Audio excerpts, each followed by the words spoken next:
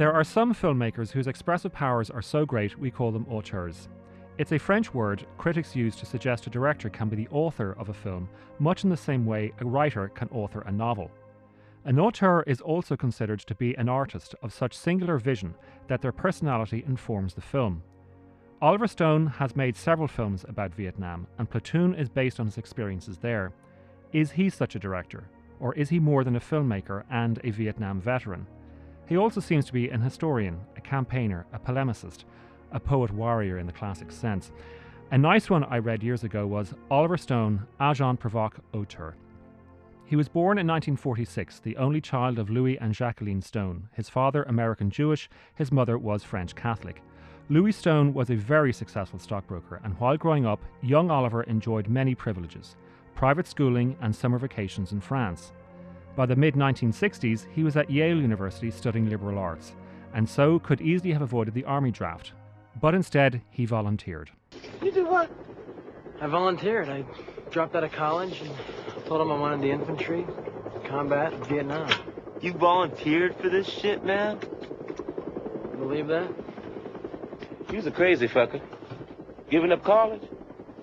Didn't make much sense. I wasn't learning anything. I figured why should just the poor kids go off to war and the rich kids always get away with it? Oh, I see. What we got here is a crusader. Sounds like it. Shit.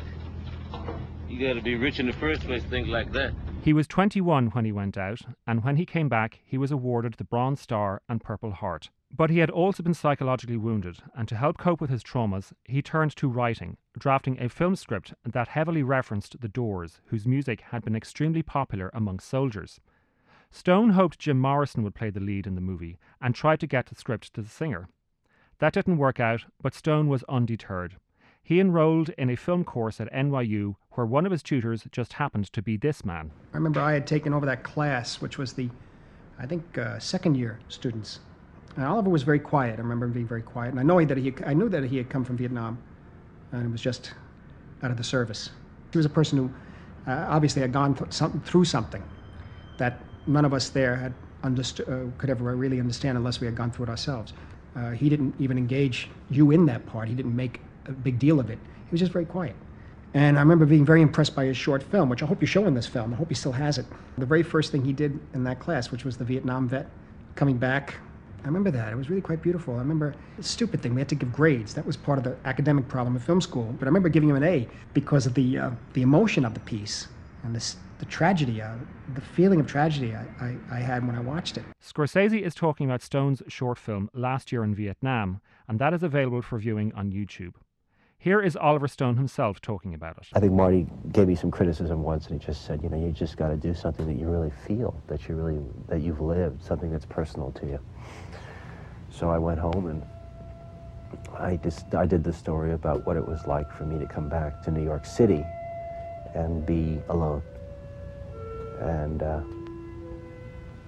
think some truth got out in the movie. It was a very crude picture, very crude sound. I had a French soundtrack from Celine's Journey to the End of Night. I had some Russian, Borodin's Steppes of Central Russia as the soundtrack, and mixed it crudely.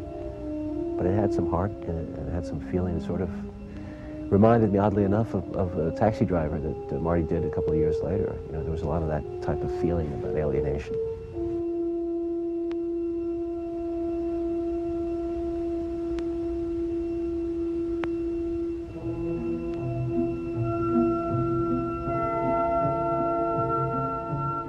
Stone is not known for subtlety, and Platoon is extremely heavy-handed. From the very start, where the young recruits emerge from the belly of the plane, the metaphors are obvious. These are innocents coming forth from the womb. Yet, like so many war movies, the film has no place for women, but the yearning for a mother is always there. Young Chris Taylor, played surprisingly well by Charlie Sheen, may spend his time looking for a father figure. Indeed, he is pulled between the influences of Sergeants Barnes and Elias. But after they have both been killed, Stone has young Chris gathered up and delivered to the safety of a helicopter, its open bay serving as another sort of womb. In fact, all throughout, Chris's letters home, which double as confessions, have been to his grandmother. There's an emotional truth to that, because in real life, young Oliver Stone wrote to his mother disclosing all manner of intimate fears. He wrote me a story that he never mentioned it on any interview, but I'm going to tell you. The awful thing about his thing of Vietnam was the marécage, the water bed, and they were up to the waist into water. And leeches would come and climb into his, that they had to tie up their little penis, they had to tie up their penis that the leeches don't go inside and to their intestine. That's what he wrote me. So what do you feel, how I feel? It was awful. From his time in Vietnam through to interviews he has given promoting his films, what has gathered beneath Oliver Stone's eyes are great saddles of pain. He experienced one of the deepest tragedies anyone can. He has killed, he has taken life, and in doing so he lost part of his own.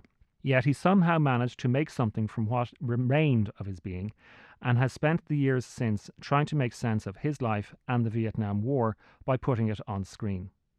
So, how does it compare to other American films about Vietnam? While it is not self-important like The Deer Hunter, it can't match the visceral terror of that movie's roulette scene. Mind you, few films can. Instead, Platoon has an emotional pulse that Full Metal Jacket lacks. But on the other hand, it doesn't have the cool reflection of Kubrick's movie.